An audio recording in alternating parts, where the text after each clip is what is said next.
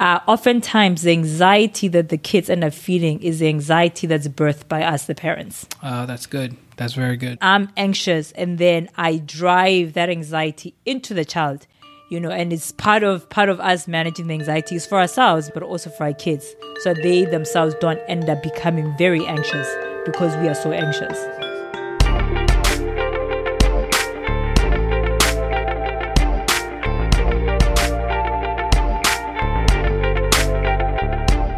Hey, this is Eddie. Hi, this is Ntebo Archer. Welcome to Defying Self Podcast. Yeah, so this is a real one, defying the anxiety of parenting. We'll talk about where it comes from and what you do with it. But I guess this all started with a experience that you walked through, Ntebo. And so let's kind of roll right into the conversation that we're having about this. All right, let's go. My oldest son is doing swimming lessons, but I was just really not satisfied with what the teachers were doing and the general interaction, right? So I'm sitting there and I'm experiencing a level of anxiety as I'm looking at this. And I'm like, and in my mind, it's a thing of, oh man, I wouldn't do it like this. This is not how it's supposed to be. And, like as a parent, I'm getting anxiety. And I guess the anxiety is that you guys are slowing my child down. He can do so much more if you would only coach him right and all of these things. So I was sitting there, I was thinking, man, how do we deal with parenting anxiety? Right? It's a small thing, but it sometimes can be a big thing. But I'm like, parenting anxiety is a thing that, comes up, right? And I'm like, wow, so how do I deal with it? Right. Yeah. So that's how this is what while we here, to talk about parenting. I mean, so what is parenting anxiety? Like, let's flesh that out a little bit. Anxiety for me, I think it's something that is let's just talk on the very practical, basic level. Yeah, I think you should just anxiety? show like actual examples, because there's been more. You call it, oh my gosh, I have a stomach ache, and it's not a physical stomach ache. It's it's your way of saying, oh, this thing is causing me anxiety. So just give us examples. It's those two things linked together. It's a set of physical feelings that are initialized by cognitive processes, right? By it's cued by thoughts, worries, things that pop up, and it connects to your feeling. It connects to your body. Yep. Right. And so what happens in anxiety is that it's the feeling that I have to deal with this, or this is the end of the world. Right. I have to get through this. And so, of course, as parents, we're like, hey, dude, you know what? I'm going to solve it. I'm going to come up with plan A, B, C, D. I'm going to call this person, I'm going to have this conversation and deal with the feeling of anxiety. And of course, the key thing is that differentiates this from real life danger, because that's like a normal cue, right? If you are in the middle of a dangerous situation, you need to cue, I'm in a dangerous, neighborhood. I just saw something happen and I need to cue my body to react. Yeah. But I think it's when it becomes irrational is when it's what's labeled like this unhealthy anxiety, right? So for me, as a parent, I've seen my anxiety kind of queue up when I hear things like my kid being, bullied at school.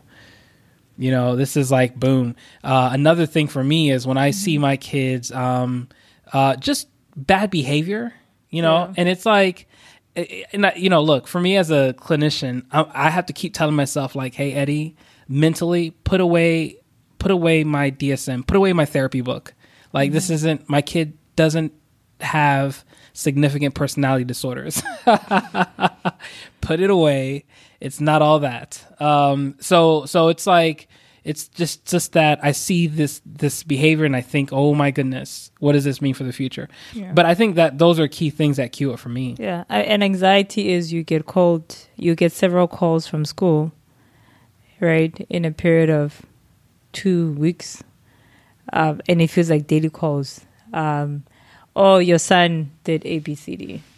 You go pick them up and you have to sign the record that, okay, well, right. He bid little Johnny, Right. and you have to sign. Sure. He pushed somebody and they got a bruise and you have to sign. Right. Right. So those things, when they happen, at least I'm just thinking of the time when it was like happening repeatedly, over a period of 2 weeks. Then those things can create anxiety, right? Or you're like, oh my goodness, this feels like it's falling apart, it's going downhill. I mean, it's one thing when it's like a once-off, but I just remember that time when all of that stuff was happening, created like a lot of anxiety. Sure. Right? Right. So I think the behavioral things can create a lot of anxiety, specifically when we start projecting present behavior to the future. It's like, oh my gosh, he just did that. And then you sort of like forecast it to, okay, well, if he is, being mean to his brother and acting a certain way, does it mean that he's going to end up becoming a bully? Right? Like, as in, just as a small example, he keeps pushing his brother around, et cetera, et cetera. Is he going to become a bully? And those things that's like probably like like a silly example. But I'm like, either way, though, I think that whole, like you're saying, the future projection or taking a small situation and just superimposing it can be the thing that causes anxiety. Or for me, like recently, I see my son going through something, and then it kind of like was a historic trigger of something that I'd seen or something that happened. And inside of that moment, I was like, feeling very anxious because you remember, let's say, certain bad things that would have happened to you, and you see something that reminds you of that, and then you kind of like project it, and you could, freeze up with fear or with a sense of anxiety. Yeah, I think you you've actually prepared a few key things that has been milestones in understanding it and directing it. I think we have in different ways kind of touched on a lot of those points already, but I'd love to just kind of walk through each one and talk through it that way. Yeah.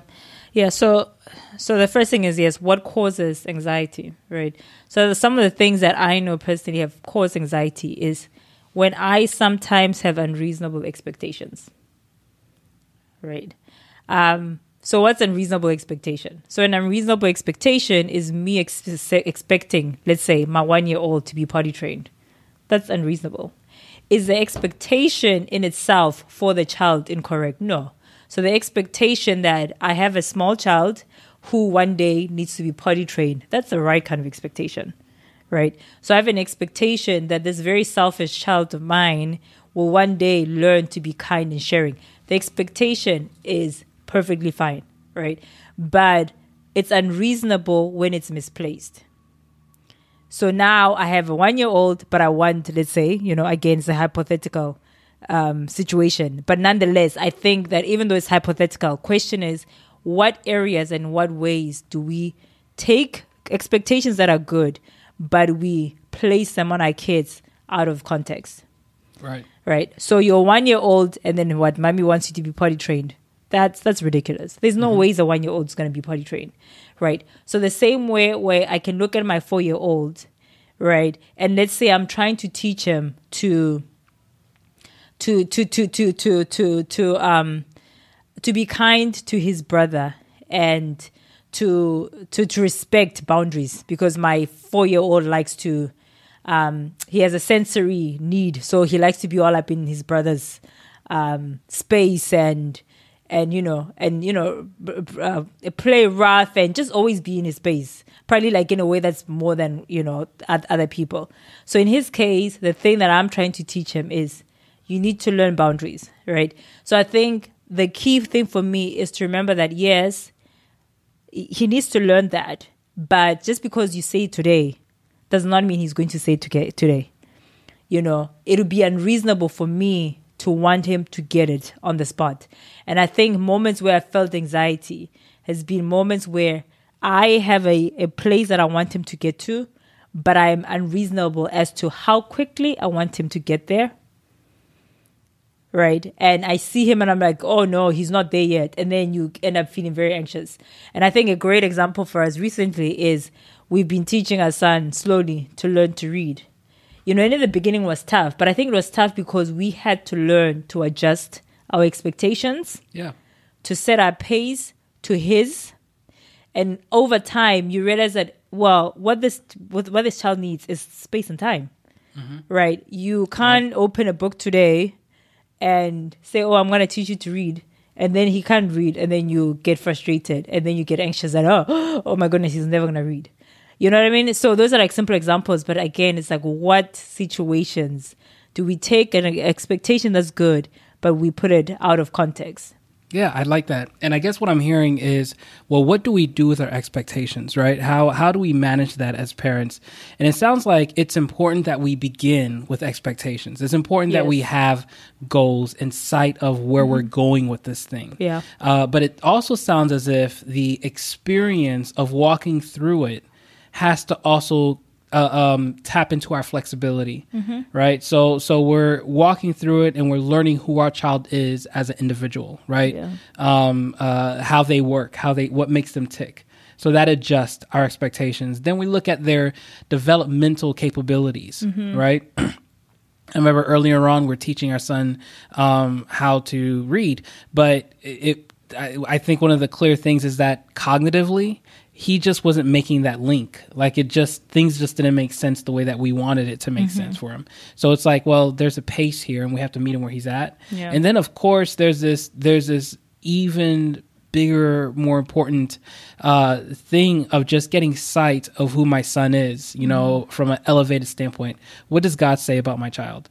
You know, and that informs my expectation. And so it may not be, you know, oh, it's got to be hardcore academic. It'd be, hey, you know what, this kid is a builder, so we need to, you know. So it's like having sight at that level of it will also inform, how we interact with it and how we respond to it. Yeah, and another thing that I just thought of is, you know, for example, in the U.S. where there's been a recent college scandal, right, where parents that have money have found ways to work the system to make sure that their kids can make it to the top. But anyway, so like just reading up and following up on the stories, the thing that became obvious to me is that there's a great deal of anxiety on the kids and there's a great deal of stress for the kids to perform, right? And I'm thinking that, yes, fine, that could be part of the system, but I think oftentimes the anxiety that the kids end up feeling is the anxiety that's birthed by us, the parents. That's good. That's very good. Right. True. So I am putting my child under pressure. Like I have a sense of anxiety because I want them to achieve and make it to an Ivy League school. And I'm anxious. And then I drive that anxiety into the child. And then, you know, perhaps when they're young, because kids are a lot more buoyant when they're young, but eventually they also end up picking up on the anxiety from the parent. Right. So I think that's the other thing. I'm like, okay, well, so that's so important for us to watch. You know, and it's part of us managing the anxiety is for ourselves because, you know, I mean, if you've ever experienced anxiety, it just really sucks a certain level of energy out of you that's just not pleasant. But, you know, so it's for ourselves, but also for our kids. So they themselves don't end up becoming very anxious because we are so anxious. That's excellent. That's excellent. It's a lot of the parents I work with, their biggest regret is holding on to so much anxiety because they watch their kids pick that up in their lives and watch their kids like really struggle with the same issue. And it's a great point. It's a motivation for us to clean this area up because we don't want our kids, they're watching us. Yep.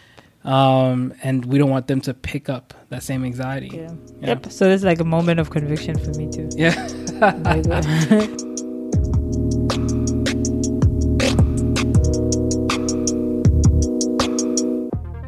So this is a good moment just to take a break. And I want you to know that you don't have to do this alone. We have an online Facebook group that's private, and it's full of people that are wise and working to be better for their kids every day. And I want to invite you to be a part of that. Just go over to defyingself.com and click on this episode. And inside the show notes, you'll see an invitation right there to have a community around you. All right, I'll see you there. All right, so what else do you have? And then, so the other thing is a lack of trust in others. So a lack of trust in any other parent, guardian, system that also parents your child apart from yourself. right? And I think what it does is that it doesn't say scare. It does not say, hey, don't do your homework and scan, the school, the friends, whoever else interacts with your child. Of course, we need to do all of that because we want to make sure that to the best of our ability, we are placing our kids in environments that align to the values we have. However, I realize that to the extent that I do not trust that other people have my child's best interest at heart, that also creates anxiety. Because sometimes it's not true. It's not that they don't care about your child. It's just that they're different. The expression is different to you, right?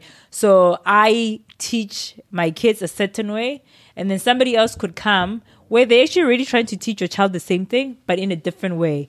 But because of mistrust, you sort of like clamp up and you like become very, suspicious and mistrusting.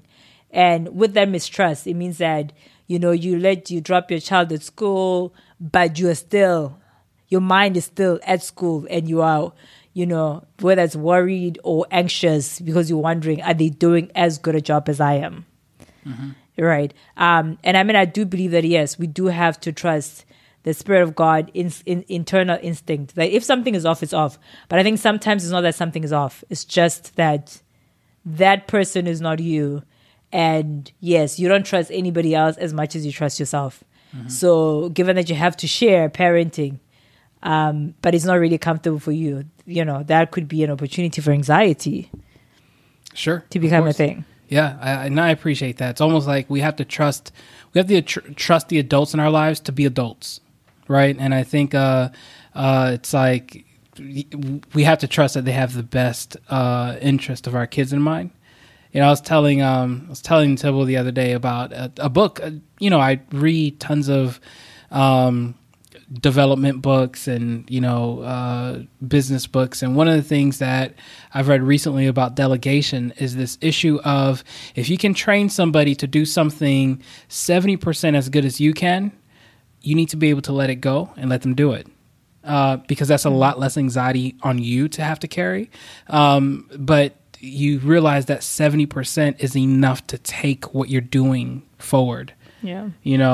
As opposed to the anxious thought that says, well, you're going to take my kid back and you're going to, they're going to backtrack and not progress. Parent them as good as I am going to parent them. But then the other option is, well, you can't do everything yourself. Right. So you could try not delegate and then run yourself into the ground, and then you and your kids miss a whole lot in the process. Or I could learn to trust a bit more and be okay with the fact that, hey, this person is doing 70%, right, of what I would do.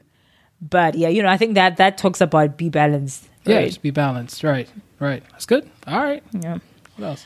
All right. And so the other thing is fear of the future by projecting the current to then.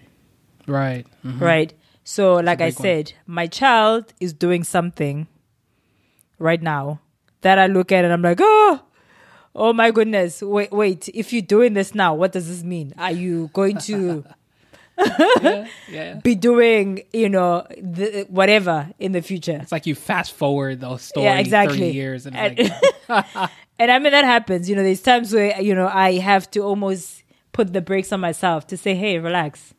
Mm-hmm. Okay, relax. Yes, fine. They just punched their brother in the face.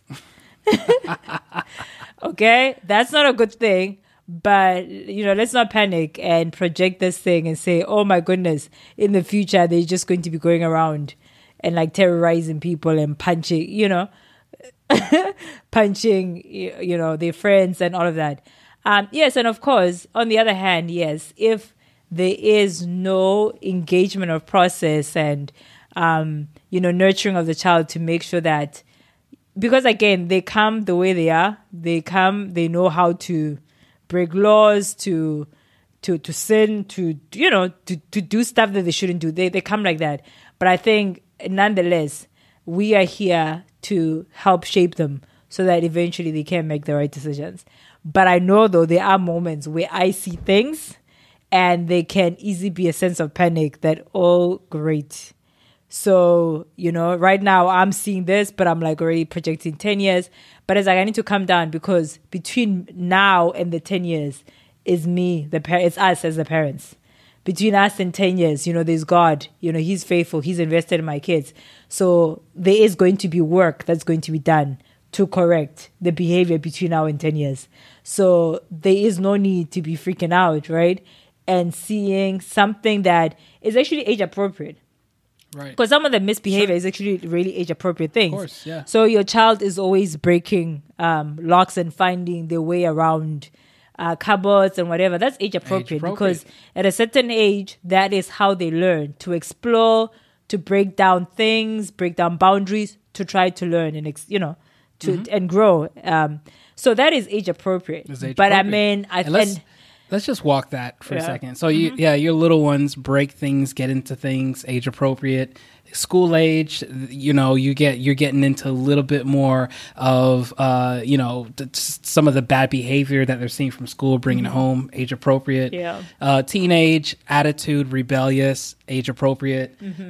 So it's almost like I remember listening to one of the mentors I look up to, and the thing that he was mentioning is like, you watch these things develop, and there's something that should occur in your heart where you smile and say, "That's my boy. That is appropriate for his development."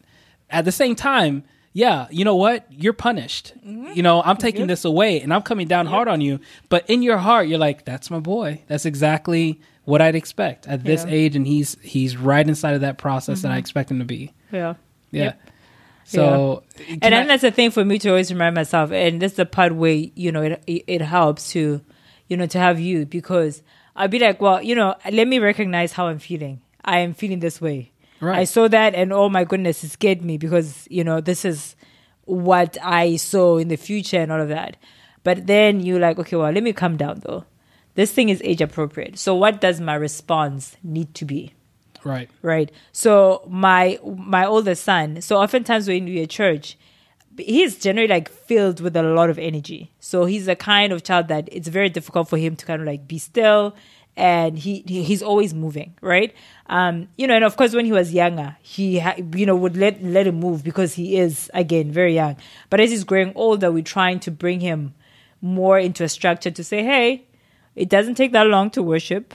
All right. So we need you to begin to learn to take the 5-10 minutes and let's sing the song, let's pray, and you can then resume, with what you need to do. So I would have felt a lot of anxiety looking at him and sort of like struggling to get him to that place. And then I remember just having a thought to say, hey, let it go. So the thing that I'm not letting go is not that he needs to get there. He needs to get to a place where he can focus and spend 5 minutes. That's not the thing that I'm letting go. But I had to let go of the anxiety and just this pressure to want to have it done now. But recognize that, you know what? This is where he's at age-wise. So, and then I think the minute you can like realize that, wait, no, this is age appropriate. I feel like what it does is that it allows you to say, well, then how do I communicate to him in a way that at his age he'll understand? Sure. Rather than just trying to come down with on him with my demands for you to do this, but rather it just allows you to say, we're gonna get there, but I see where you're at, age appropriate. So how do I begin to bring you in? Right. And I think it's really helped me a great deal, where when we go into like a time of worship, because I know where he's sort of like he's at by default. So I just take him aside and I remind him that, hey, remember, this is important for us to do. Okay, just remember. And I find that the minute I have come off my place of high expectation and recognize where he's at, it's allowed me to find a way to communicate to him in a way that I've actually found has allowed him to be a lot more responsive, right, to the process and to, this journey where we're trying to take him on. That's great. That's great. And I think, again, the whole issue of us fast forwarding a instance in our present moment and seeing what it looks like in the future if we don't change it immediately, right? I think that's something that as parents we get in trouble with, because look, it just for us, it makes sense to see things that way, right? That's how everything works. You put a plan in place and you get an outcome. You know, you work something and then it should produce something. But I guess what we have to hold on to as parents raising human beings is how fragile, inconsistent, and unpredictable a human is. You know, the issue of how some things that as we grow up stick, and we don't know why, but I remember this one thing and it stuck and it changed my life. While other things that were more significant and that would, you know, shake anybody else just kind of falls off. It's hard to predict what's going to stick. And so I think it's important that as parents, we don't rely on the principle of I'm going to, you know, build and then it's going to create this, you know, but this thing of it's not just about the behavior on the outside of master, but I have to train the heart. If I train the way you child understand the world, I can help shape the way that you respond to everything. You know, if I can help you understand that you're not a victim, that you are excellent, just who you are is enough, and that you can overcome anything, and that if you can work, I mean, just all those little principles that we try to teach, we have to kind of sit on that, you know, and kind of trust. It's almost parenting is a work of faith. Yeah, you know, it's we're sowing these seeds, and we almost have to hope that the right things will grow, and trust that they will grow. And the things that so easily grow, I mean, nobody teaches a kid how to sin, how to, you know, be, you know, rotten. It's just like in our hearts, we're like born with it. But we have to kind of have faith that will wilter away and just not fit anymore for that child. So Yep. All right. So then the next segment is, so what are the solutions? How do we deal with anxiety? And I think we've mentioned, you know, some of these things as we've been speaking so far. But yeah, so like, how do we go ahead and manage anxiety, manage ourselves so that we don't find ourselves in situations where we are anxious, and then remembering again that our anxiety could end up becoming our children's anxiety. And that's definitely the thing we don't want. Right. Right. So for me, one of the big things I've learned is time. Things take time. Right? It's like, it's not a sprint. Parenting is a journey. So what you just mentioned, I like the point that you just mentioned, because at the end of the day, we're not trying to just change behavior. We are trying to birth life inside of the hearts of our kids, so that even when I'm not looking, you will know what the right thing to do is. And one of the things that I've changed in my language is when I see my boys doing something, I don't say, I don't want to see you doing that. Because, and it's not to say that there's something wrong with that, but it's just for me, I realize that it's not even a question of what I see you do. I want you to do the right thing, even when I am not looking. Because, and it's more for me, right? Where I don't want them to have a mentality that, well, I'll do and behave a certain way, you know, when mommy sees me. But when she doesn't see me, I can do my own thing. Right. So that's just more like the way I communicate, but for myself, to remind myself that, hey, I'm trying to teach this child, but I'm trying to get to their heart so that their heart and their minds will change and begin to think, you know, from one way to the next. But the thing is, changing a person's heart, one, only God can. And then two, these things can take time, especially for kids, and especially as we're talking about the issue of age appropriateness, that these things take time. So yes, we start off with nobody wanting to share anything, right? But as a parent, I have to remind myself that, hey, the game changer here is that, are you going to stay committed to the process for the long haul and not become discouraged by the short-term failures? Are you going to continue to stress the same thing so that this child who is selfish eventually offers a cookie to their brother without the brother asking, right? But it's like, so I've had to remind myself that, hey, it takes time. Relax, breathe. Yes, they're misbehaving today, But the key thing is, are you still committed to the process, I as a parent? And if the answer is yes, then there's nothing to worry about. Right? If the answer is no, then there's something to worry about. But if the answer is yes, then it's okay. It's not a sprint. It's a journey. Right? So one of the things that my son will say now is, oh, broccoli is my favorite. What? I don't know what's happening. It's like, is this real right now? What? Oh, carrots, celery, it's my favorite. What? It's true. Guys, we had a meal today. And so the meal was chili, chicken and fries, or a platter of vegetables with carrots and celery and cucumber and hummus and broccoli. And my boys tore up the vegetables. Nobody touched the fries. It was so amazing. I'm like, I can't believe we're here. Yeah. Because guess what? It's taken time. Yeah, it's time. Right. And that's the thing that I have to remind myself that, hey, as long as you are not going to stop putting the vegetable, right? And again, it could be anything else, putting the vegetable in front of him and trying to find ways to encourage the child to eat them. As long as you don't give up, then it's okay. Then the process is safe. Then the child is safe. Because with time, eventually the thing that is not natural and they're so resistant to is eventually going to become a thing that they begin to love. So before you know it, it's, oh, I love broccoli. Before you know it, the selfishness is replaced with kindness. Before you know it, there's, respect. Before you know it, there's, behavior is becoming aligned and things are just falling into place, right?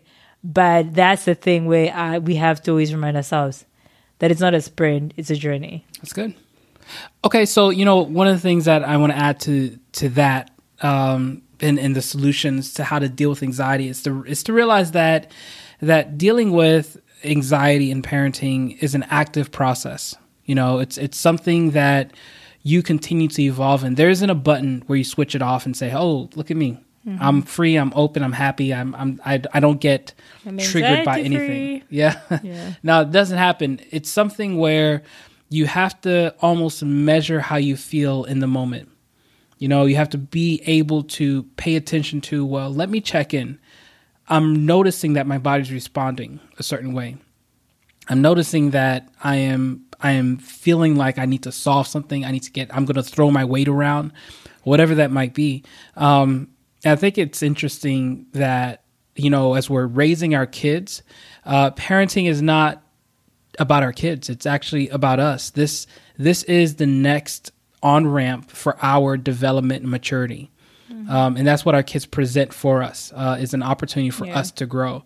So actively growing and actively reflecting on, okay, what's happening? Why is it happening? What is it connected to? Because oftentimes, like you mentioned, we could be triggered by something in our own past. Yeah. We could be triggered by our own trauma and see something slight that our kids do, and it causes this rush of anxiety to hit us. And now we're doing all this stuff for our kids, and it's like, well, for them, it's like, what is even happening right now? What is this connected to? Mm-hmm, yes. So you don't see any of that unless you're actually watching yourself, unless you're actually aware of yourself in the process. So just turning on the awareness switch and evaluating, and perhaps if you're not used to that, just starting off with journaling at the end of the day and reflecting that way until it becomes a bit more natural for you to be able to talk to your spouse or just kind of process what's happening in your world, in your life, in any given moment. That's good. That's good.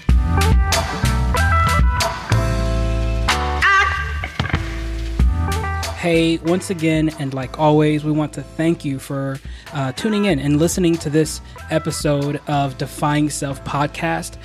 Listen, come back again in a couple weeks. We'll be going over defying the resistance. Essentially, how do we overcome the legitimate things that tell us to give up? Right? How do we encounter that and how do we deal with it? So looking forward to that discussion. Once again, go over to our website, get involved in the conversation, and we look forward to hearing your thoughts. Have a good one.